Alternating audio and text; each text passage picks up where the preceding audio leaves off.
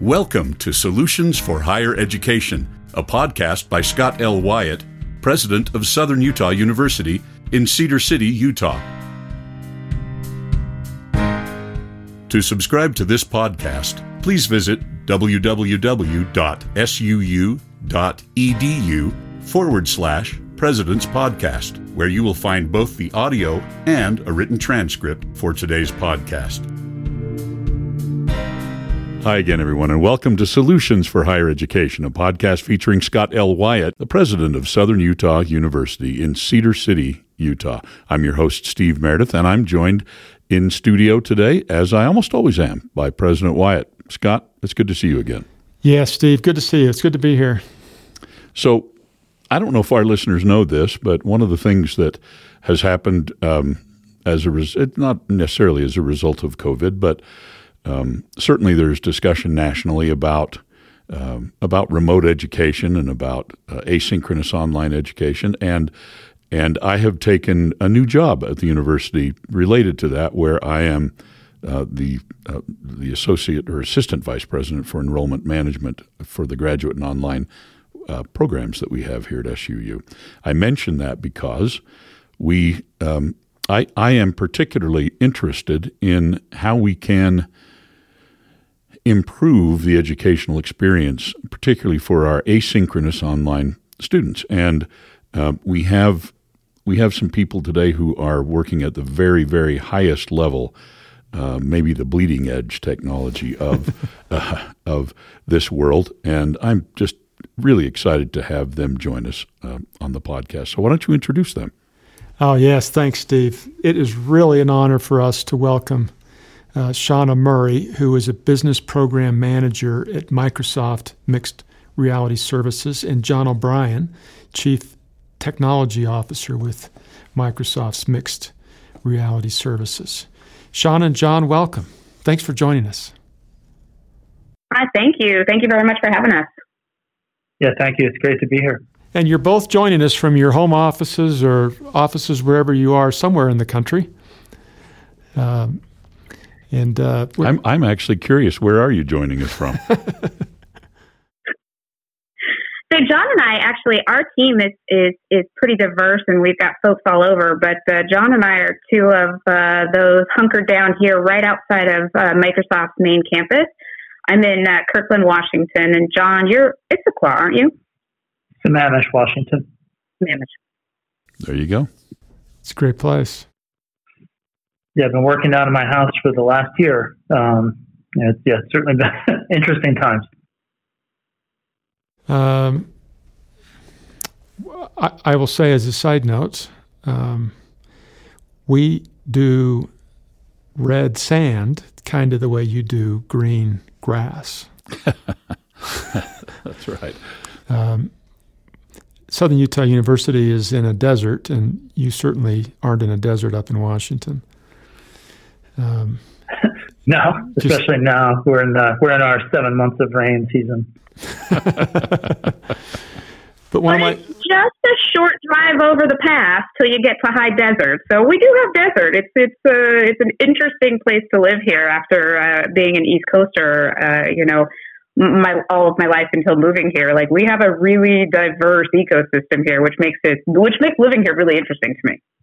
One of my favorite life memories is flying up to Seattle and then renting a car and driving down to climb Mount Rainier, and going around a corner on one of the streets when Mount Rainier was visible, the mountain was out, the sun was shining. It was a stunning sight, and then getting to the top was spectacular. You've got some beautiful places up there, and the city is a delightful place to be.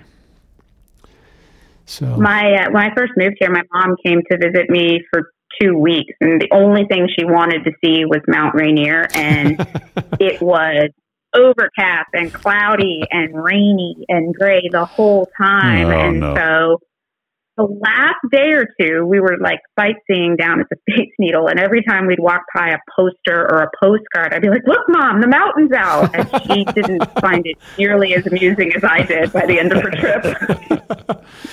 Yeah, I've lived in the area for 9 years now. I'm originally from the East Coast as well, and I never get tired of seeing it, and especially just how much of the sky it takes up, even though it's 50 miles away from you. It's just, there's nothing that even close to that big on the East Coast. No, it's stunning, isn't it? It is just stunning, and it looks bigger than it is because everything around it is so low. You know, the mountains in Utah kind of build one on top of the next. That's right. And where we're sitting right now is 6,000 feet. But so when we look up at a 11 or 12,000 foot mountain, it looks tall, but it doesn't look as tall as a 14,500 foot mountain from virtually sea level. That's impressive. Well, I have to say, of all the travel, I'm very fortunate in this role that prior to COVID, I got to travel not only all over the country, but all over the world. And honestly, one of my favorite places to fly in is Salt Lake City Airport. I think like flying over the Salt Flats, I think it is beautiful every single time I get to see them. So we can be envious a little bit of each other's locations. It looks like a palette, doesn't it? An artist's palette. Yeah. Well, speaking of imagining things, let's talk about mixed reality. Where should we start, Steve? I want to know about the HoloLens thing that you guys have created and that you use to train people in industry and other places in a three-dimensional environment. That's particularly interesting to me. A lot of our listeners have no idea what the HoloLens is, so maybe we should start with that. Okay, sure. I can go. Yeah, go ahead, Shauna. Okay, I'll take that one. So HoloLens is Microsoft's first untethered, fully functioning Windows 10 computer that you actually wear on your face and you can see holograms through. So it is not specifically an augmented reality technology, right? Augmented reality you think of as just like Pokemon Go and the heads-up display on your car, where it's just a digital overlay of data. And it's not virtual reality because you're not fully occluded from the real world. You can actually see through the lenses on a HoloLens, and you can place holograms in your world. And so you can interact with them. And, there's a variety of use cases that we have seen over the past 5 years customers develop, across industry, training, development, maintenance, education. And so HoloLens 1 came out at the end of 2016, and then about a year ago, we released HoloLens 2, which is obviously same technology, advancements on V1, but bigger field of view, much more comfortable to wear for folks who are going to be wearing it for a long period of time, and really much more natural interface to access with it. And so although we joke about our face computers, you're actually using your hands, and it's tracking your hands to actually select and move holograms really naturally. So again, it just advanced the applications that were possible with the device. Yeah, with HoloLens 2, you can literally reach out and grab a hologram in front of you or push a holographic button, pull a holographic lever. And what that's opened up, especially in the realm of training, is really powerful for us. I would say I've been on this team 6 years, and I was working with HoloLens even before it was launched. I was working on the Skype for HoloLens product as a software engineer at that time. And everything that customers have come to me and asked me, can we do this with HoloLens 1, where I had to say, maybe not yet. With HoloLens 2, we can do it now. Give us one of the real big wows for training. Sure. So we did a project, and I actually can talk about this one. Some of our customers are private, so if you ever hear me pause when you're asking me a question, it's because I'm trying to make sure I'm allowed to say that so I don't get fired. Yeah, we like to stop. We continue to try to keep them. Yes. So I love what I do. So we did a project with Honeywell, who I'm sure you've heard of. And there are many divisions of Honeywell, but we were specifically working with the group that makes like components for like power stations and whatnot. And it was around training. And basically the problem they have, and many of our customers have in many industries, is that Right now, they're training people using videos. They're training people using PowerPoint. And these are very hands-on procedures that they want people to learn how to work with equipment. But they're training that way because maybe the equipment is very large, and there are only so many ways to get people directly to the equipment, or maybe that equipment is very rare or expensive or whatnot. And so hands-on time is difficult to obtain for one reason or another. So what they wanted to do was build fully holographic training to improve retention, because if I'm actually carrying out a task and feel like I'm actually pushing buttons and actually pulling levers or plugging things in, I'm going to remember that much better than just watching somebody do it on a video. So we did a project with them with one of the components of their power station control. And my understanding is that this thing's key in terms of when something horrible happens in a power plant, in terms of keep shutting things down well and whatnot. And the procedure we initially did with them was just, let's replace a faulty component and go through the steps. And so we can bring up the steps floating in the air next to you. But what's great is what you can do in terms of the training this way that we couldn't do another way is you're pulling out, the old faulty component and putting in a new one and turning screws, right? We can do that now. We can make you actually do some of those motions. It's not exactly what you do, but the feeling that you're actually reaching and grabbing a component and pulling it out and pushing another one in, it really feels real. It feels like it's there. Now, it'll be even better once we get to the Ready Player One style haptic suits where you're actually feeling it too. We can't do that yet. But in terms of the visuals, we can do all of it. You're going to be able to fill it? Eventually. Somebody's got to build that piece for us. And there are companies working on exactly that. I'd say that's the only awkward part of working with this technology today, is that I can reach out and my eyes are telling me I'm grabbing a thing and it behaves. We can make the object move, and there are little things we can do in terms of lighting things up or giving you some sense of feedback as to when you have it. But you want your hand to be feeling it too. It lacks heft, or I was going to say the other thing that I will sort of add to that is we worked with a systems integrator, and one of the things that they realized is that light has no weight. And so although you might be working with really, really small parts, it costs you nothing to expand them and blow them up well beyond life size, so that something that would normally, you might be looking at under a microscope, you can actually blow up and walk around so you get a completely different perspective and understand the inner workings of it. Or in the case of like a plane where you want to see the landing gear retract because you're training new mechanics, it doesn't cost you anything to have them standing in the hole and just over and over again retract that gear so they can see the mechanisms versus burning, fuel or energy, otherwise having to do it with an actual, with a real plane. Right. And we can give you a better view of it than you can get in real life, because since it's all holographic and virtual, we can peel away whatever is in your way that might be blocking your view of what you need to see. Yeah. Are you doing... It's just really quite shocking technology, isn't it? And there's a lot of... When I first put one of these on... Oh, go ahead, sorry. No, go ahead. I was going to say, when I first put one of these on, my mind was blown. I wasn't working in... the first day I tried one, I have to... This is what I came to Microsoft to do.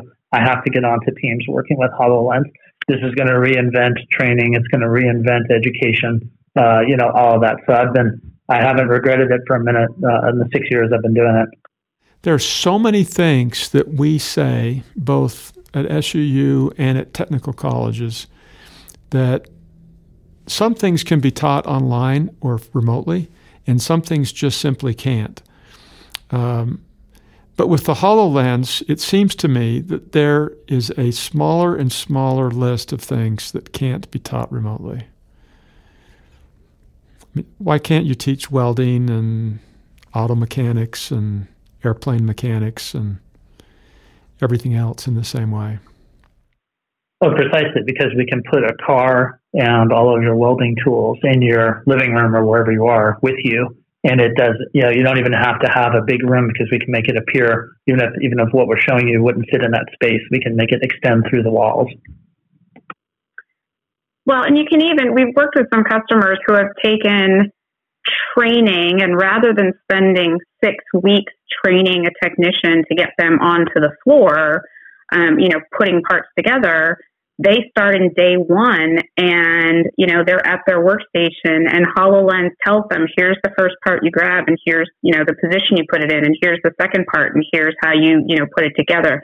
So again, like John said, you're creating that muscle memory, but you also have people fundamentally outputting on day one. So you're increasing your training effectiveness and also increasing your output of employees. So there's multiple benefits to it. Can the HoloLens tell you, no, you picked up the wrong screw? So, John, I'll let you go into detail about this. Yeah, I think it depends on, it doesn't inherently do object recognition, but with Microsoft's like Azure Cognitive Services, we can certainly train models to say this is what you should be picking up versus not, and it alerts you, gives you visual cues as to whether you've selected the right piece or not. Right. The advances in AI and the ability to leverage cloud computing to help augment whatever the device you're using is, open up all of those possibilities. So just using the cameras, right? HoloLens has multiple cameras mounted across the front of it. And what it's doing is scanning the room at all times and building up kind of a 3D map of the room. And that allows me as a developer to do things like put a holographic coffee cup on a table or hang a holographic picture on a wall. And I know where the walls and the tables and the surfaces are. But it also means that we can use those cameras and then call into, as Shauna was saying, the Azure Cognitive Services. And we can teach it just like we can any AI system to recognize certain people or certain objects. So as long as you have that Wi-Fi connection, then we can kind of leverage whatever back-end computing you want. Steve, I need to go buy a pair of these. Yeah, I wholeheartedly agree. I think that it should be part of my work. Yep. That I understand this better. Yes, this is very... and experience it all the time. Well, and I know you're making a joke about that, but I'm not sure this is really true. Yeah, this is the kind of stuff that we need to be on our end, not only aware of, but experiencing if we can, yeah.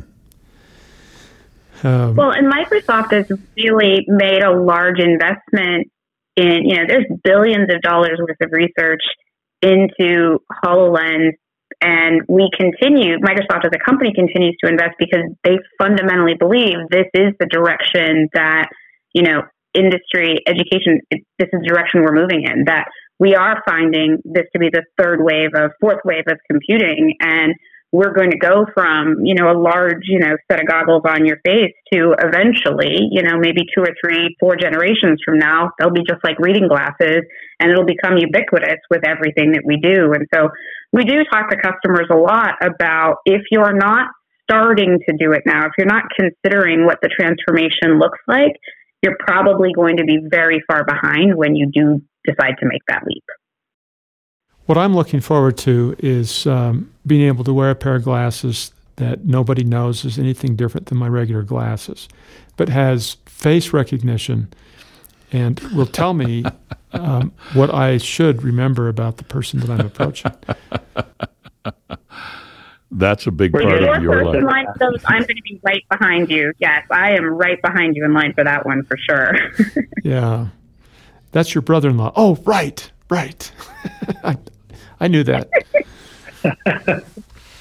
How do you see this affecting what we're doing in education? Not just in terms of making it more affordable or making it so that more people can get education, but fundamentally, do you see this transforming the education world, like for colleges and universities? Absolutely. I'll let Shauna talk about a specific example in a second. But yeah, when I first put one on the very first day, that's what I thought. And the particular application I tried was a map of a solar system. And it was taking up almost the entire room I was in. And I was standing there and the sun was right in front of me. And I turned around and the earth was to my right. And I could see where all the planets were and what the distances were like. There are certain topics that it's so much easier to teach and for people to appreciate if you can see it in 3 dimensions instead of on a screen or in a book. And I love reading, don't get me wrong. But, as human beings, we're used to operating in a 3D world. We spot patterns and process information. Our brains are geared to process information that way. So I think this is going to open up, kind of a whole new frontier for history, for, astronomy, for physics, for, you name it. So Shauna, I think, has a great example to go into. Yeah, Case Western Reserve University was one of our first, North Star customers. They really went all in on mixed reality very early on, when a lot of other customers were really putting a toe in the water. Case Western really saw the opportunity for developing out a full curriculum for holographic learning, and so their new medical school is going completely holographic, and they have taught already a number of semesters doing holographic anatomy and cadaveric research. And if I'm remembering correctly, they had cited at one point that approximately their students are getting approximately 30% additional recall by learning anatomy via spatially contextual holograms versus flat textbooks. And so that is a huge uptick in recall, and particularly since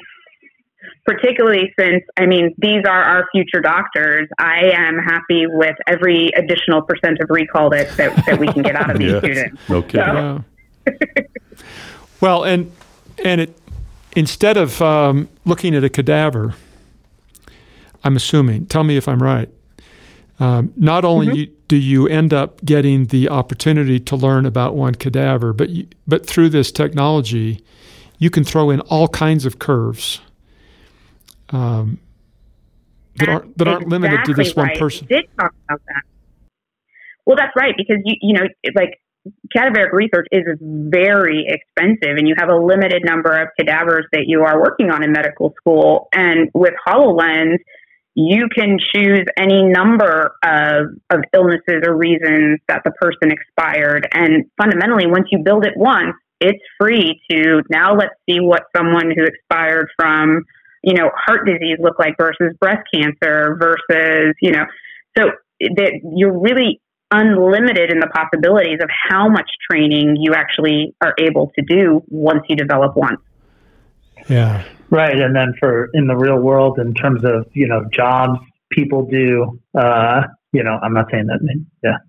Right. So oil and gas or any other hazardous job, or even the power plants we were talking about before, there are a number of situations that would be dangerous to simulate for real, right? That we can virtually simulate in an immersive way and let people get some experience with that situation in a way where they're not at risk. Yeah, so we do something like this called flight simulators. Right. In our aviation program. So that a person can crash a dozen times being confronted with all kinds of weather scenarios, and nobody dies, and they get to keep practicing and practicing. And what you're doing is technology way beyond that. Well, and President, you mentioned this earlier. We talk a lot about things that are hard to teach online, and I'm 100% in favor of recognizing that there are some things that are best taught face to face.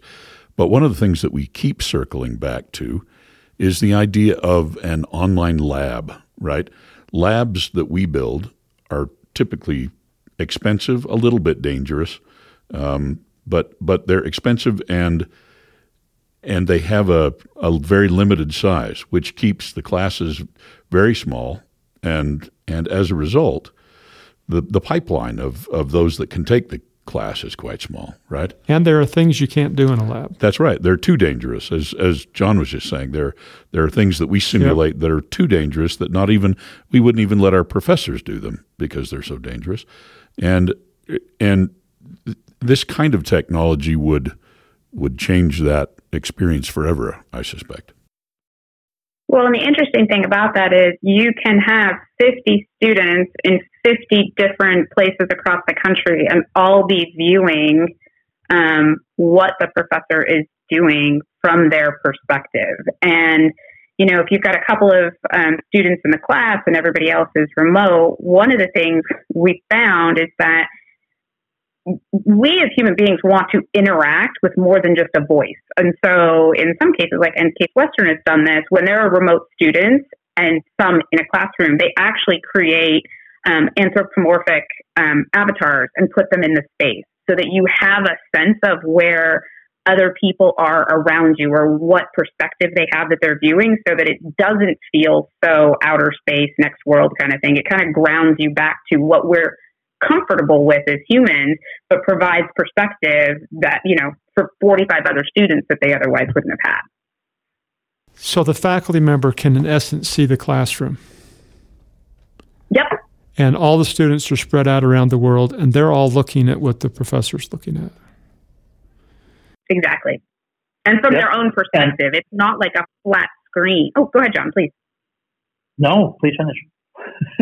Oh, I was saying it's not a flat screen, right? Like you can, if the professor has, something, if they have a beaker that they're, putting chemicals in and it appears that it's floating, the students can sort of, with their HoloLens, they can look under it to see what the reaction underneath is looking like. They can look from the top. And so you're sitting in your house, but you can get a 360-degree perspective on that without having to ask someone to please move it or can you show me? So you really do get an individualized learning experience without having to leave your house. Wow. Yeah, and what I was going to say is this idea of remote collaboration, a lot of the design teams at Microsoft and certainly our teams have been going deep on trying to understand what counts, to Shauna's point, as presence. How much feel of the other people being in the scene with you is important. How much of that do you need in order to feel like you're truly interacting with each other? Sometimes voice is enough, but it's frequently lacking. And so the question is, do you have to, because it's really difficult to do full representation of other people just yet. We're not all the way to that yet. What needs to be there so that I feel like I'm actually interacting with you in the room and that we're looking at something together? And it turns out just a simple representation of even like the upper body. And if I can see where you're looking and maybe even see your head kind of, or even if it's totally stylized, see your head move and see where you're looking while you're talking to me and see where you're standing relative to this hologram I'm looking at, then I do feel like I'm in the room with you, even though it doesn't look anything like you. Hopefully that made sense. Yeah, it does make sense. Makes perfect sense. One of the things that customers of ours tend to be surprised about is the makeup of our team when we first start talking to them about applications. Like fundamentally changing things and developing, holographic things with volume is very different than 2D, .NET programming. And so our team, as well as our engineers, we've got 2D artists, 3D artists, UX and UI designers, as well as creative directors. And so there is as much art that goes into creating these new type of applications as there is, the science behind how we do it. And all of that art helps really bring it to life and make it feel like, it's a real object in front of you, or there's another person, or we're having a shared experience, or I'm really getting the full, detail on this object, like for somebody who's designing something. So that art is really important and typically unexpected, when we first start talking to folks. What we have talked about so far is that the learning outcomes can be higher, as you described at the Case Western example in their medical school. The outcomes can actually be higher, better recall. Also talked about the fact that you can do things with the HoloLens that cannot be done in real life, that some things are too dangerous or too challenging or too expensive, but you can do them in this modality. And just these various kinds of practical things that seem to be really positive. One of the takeaways from the year 2020 is that we all need to be a little bit more focused on equity, fairness, equal opportunities for people. That as we move forward as societies, we don't leave people behind. It seems to me that this is one of those tools that can give much, much broader group of people an opportunity for a high quality education because they don't have to move somewhere. Well, and I think the other thing that I would add with that is there is a big focus within Microsoft, not just, within our team. We had some devs who were particularly passionate about this, but the idea of accessibility is, a fundamental principle of Microsoft. And so it is one of the things that we also consider. So not just, gender or race or socioeconomic background, you're considering people who have different styles and abilities of learning. And those are all considerations that we make as we're developing these apps so that we're not limited to a certain set of the population. And like I said, we had a couple of developers on our team who took it very seriously. They participated in a number of hackathons.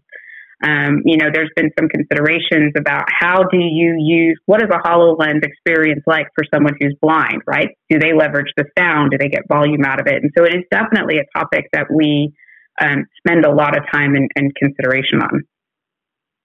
This ought to be one of the outcomes for every advance in technology is social equity, opportunities.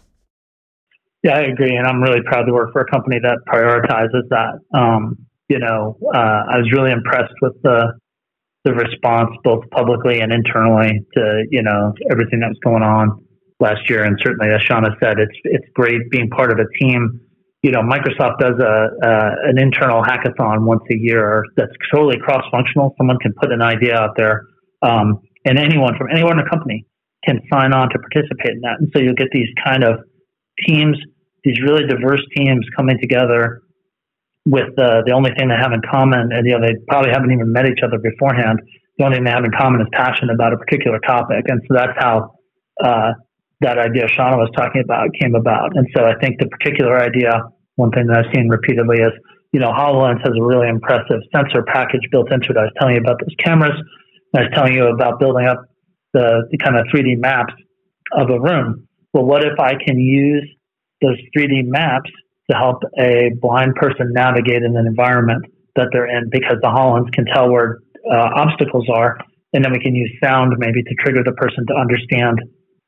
Just like some cars have things like that now. If there's something in the lane, you're about to change lanes, we can maybe use sound to trigger you to help that blind person navigate a space they haven't seen before.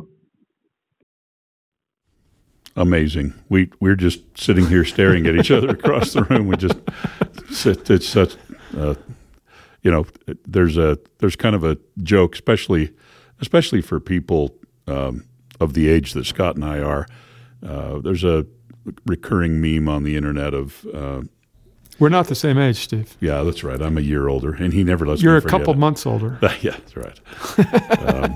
And the meme is something to the effect of, hey, we grew up watching the Jetsons, and we were promised electric flying cars by now, and where is all this stuff? And while I appreciate the joke, the HoloLens seems to me to be, the start of that. This is all around the edges of that Jetsons way of going to school, right? I mean, it really is, as John has suggested, going to transform everything we do, it seems like. It definitely is, the biggest step change in education I think we have seen in 50, 60, 80, maybe 100 years. I mean, it really does change everything about how we can learn, where we can learn, who can learn. It is a major shift in education for sure. So put on your HoloLens, and I should say HoloLens / crystal ball. What do you see 15 years from now or so? Where do you think we'll be in education? I'll go first, I guess. I think the trends are already underway, but we're going to perfect it, right? So I think remote learning, this notion of that I have to be in a specific place to access content relative to that institution, that's going to be possibly gone, right? And I think the access to information is going to be much more widely distributed, right? Like right now, like you were saying, from an equity standpoint, right now, I have to live in certain areas and have a certain background maybe to get the best possible education. And I hope we're going to solve that problem. I think technology is how we're going to solve that problem. And on the technology front, in order for that to happen, though, the prerequisites to me are we have these building blocks. We have this V1 technology, but like the HoloLens 1 and 2 are the equivalent of, unfortunately, I'm old enough as well to remember the first cell phones. And those things were, bricks with a large antenna attached to them. I remember seeing one, Yep. I remember seeing one going, man, who the heck would want to carry that around with them? But there's clearly something powerful there. There's something to it. That's what, to me, the HoloLens V1 especially is, and HoloLens V2. I don't know exactly what this technology will look like 10, 15 years from now, but it's going to be ubiquitous. You're not going to be aware of it. It's going to be commoditized to where just about anyone can have it. And once we have that, then that opens up all of these possibilities educationally. And then I think as the displays get more and more immersive, and then if we do get things like haptics, where you can get physical feedback, just, I don't want to say we're going to be all the way to something like Ready Player One, right? But we are definitely heading that way. There's very little in that movie that is completely outside the bounds of what we can do now, right? It's execution and refinement and miniaturization and improving the price points of things. And I talked for too long, so go ahead, Shauna. No. I actually think COVID, as horrendous and as detrimental as this year has been, I think it is another pivot point in how we're learning and how kids or young adults, experience their education. I think I've watched my daughter now. I mean, she's only in third grade, but I've watched her now since last March try to navigate what, remote learning on a screen looks like. And I think schools are getting smarter. And I think I've even talked to some other, high schools and universities and even some, enterprises about how do they keep kids interested? How do we look at, the potential for gamifying education? And it, as much as we're saying keep your kids off of a screen, fundamentally, I mean, I think realistically, screens are going to be what's ubiquitous, whether it's a screen like some sort of tablet or whether it's your phone in some version or whether it's, some version of a HoloLens. I think the screen and how that child learns and where they learn, gets opened up to a whole new world, and learning how to keep them interested. Again, not unlike some of the advances in education that you're considering at the university, will have a lot to do with how you recruit and retain students and their interest. Yeah, I'm thinking through all of the ramifications of this, and it's really amazing to think about it. What you've just described, both of you, John and Shauna, is the lingo we would use is access and affordability. That access is going to go way up through the injection of technology, and the cost for the same quality of education is going to go down. And that the outcomes, the additional recall or learning outcomes, are going to go way up. This is what technology is supposed to do. It's supposed to increase outcomes, increase access, and decrease cost. I'm excited about the future. Me too. Yeah, we are too. And how long do you think it'll be before we see this kind of technology on all of the campuses around the country? How fast do you think this kind of technology is going to become ubiquitous? Well, so, I mean, there are a number of elements to that, right? If you're talking HoloLens and even, and this style of education, it's not just about the technology that's available to a student to consume content. It's about the creation of that content and about the back end systems to support such content, right? So there are a lot of moving parts to it. Yep, you're right.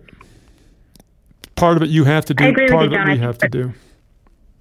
Go ahead, Yeah, Sean. I think the content is thank you. I think the content is a real driver. I think that's a really valid point, is that, the device without something that really lights it up will certainly not expedite the use of it. But I also think, experiences like COVID have the opportunity to accelerate.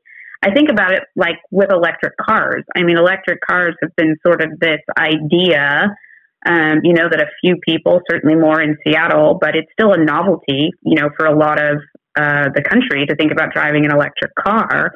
And I actually, my other half yesterday told me that apparently I was, ahead of the curve, because I 6 months ago bought an electric car, and Jaguar just announced that by 2025, their entire fleet is going to be electric. And I think there was another company that by a few years later, maybe Ford or something.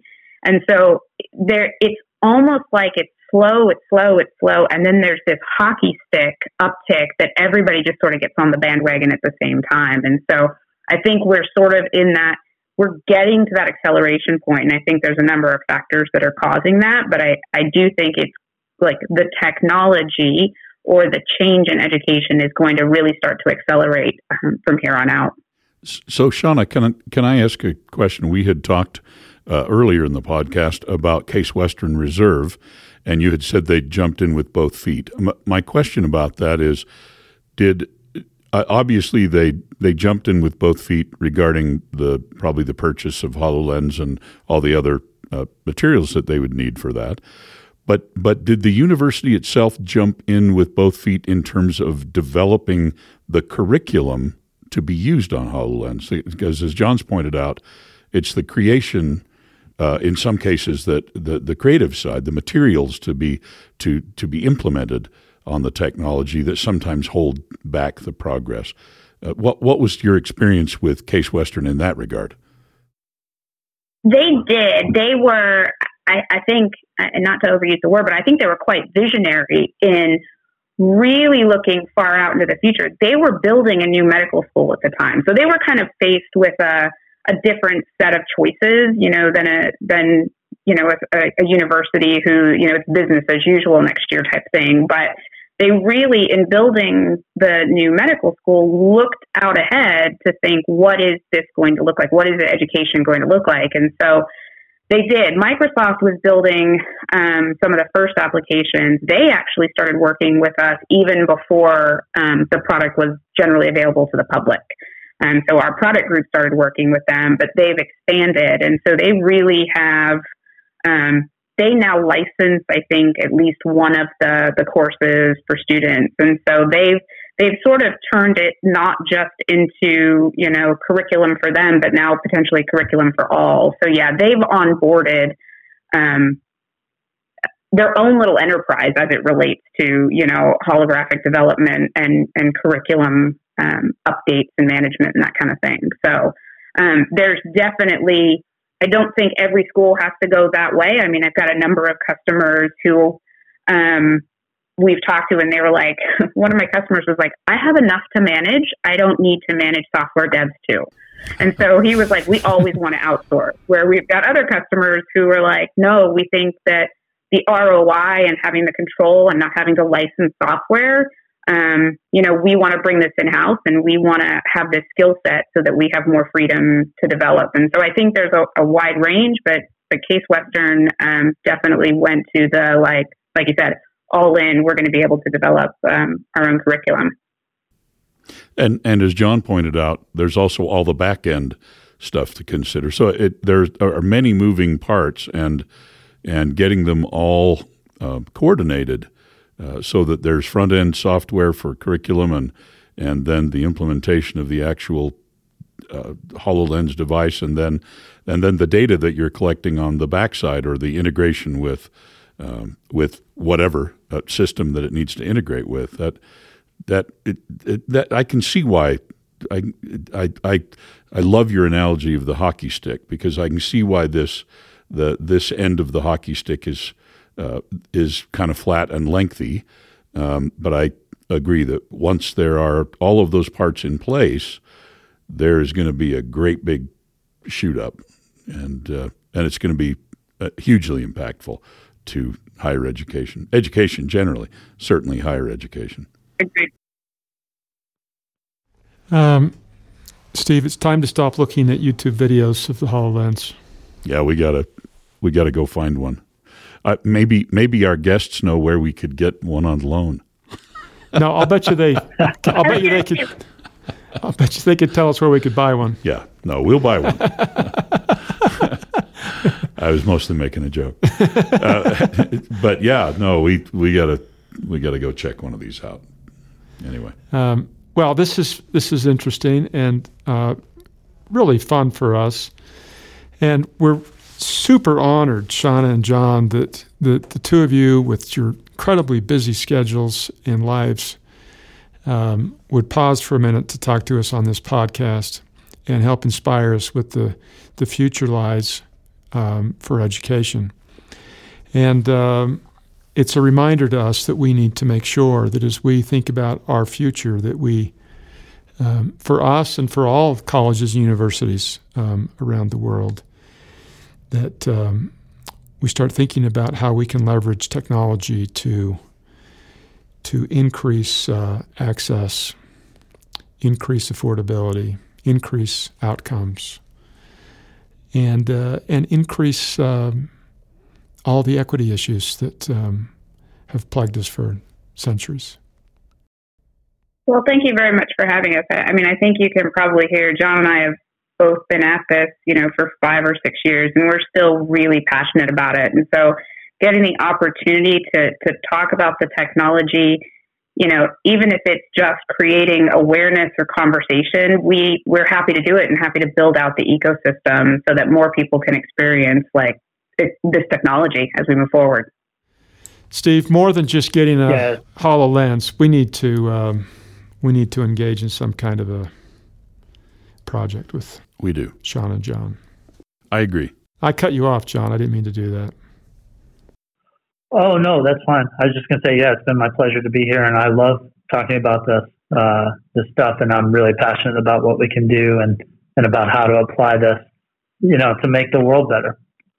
You've been listening to Solutions for Higher Education, a podcast featuring Scott L. Wyatt, the president of Southern Utah University in Cedar City, Utah. We've had as our guests today, via phone from their home offices in the Seattle area, Shauna Murray and John O'Brien. They are members of Microsoft's Mixed Reality Services team, and just a fascinating discussion. Thank you so much for helping us catch a glimpse of what our very near future will be, John and Shauna. We much appreciate it. And thanks to you, our listeners, for joining us. We'll be back with another podcast very soon. Thanks for listening. Bye-bye.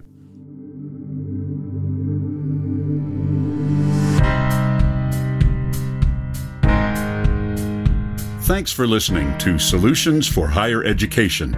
To subscribe to this podcast, please visit www.suu.edu/President's Podcast, where you will find both the audio and a written transcript of today's podcast. The original music for this podcast was composed by Jack Barton, a master's degree student in music technology at SUU. For more information about Southern Utah University, please visit www.suu.edu.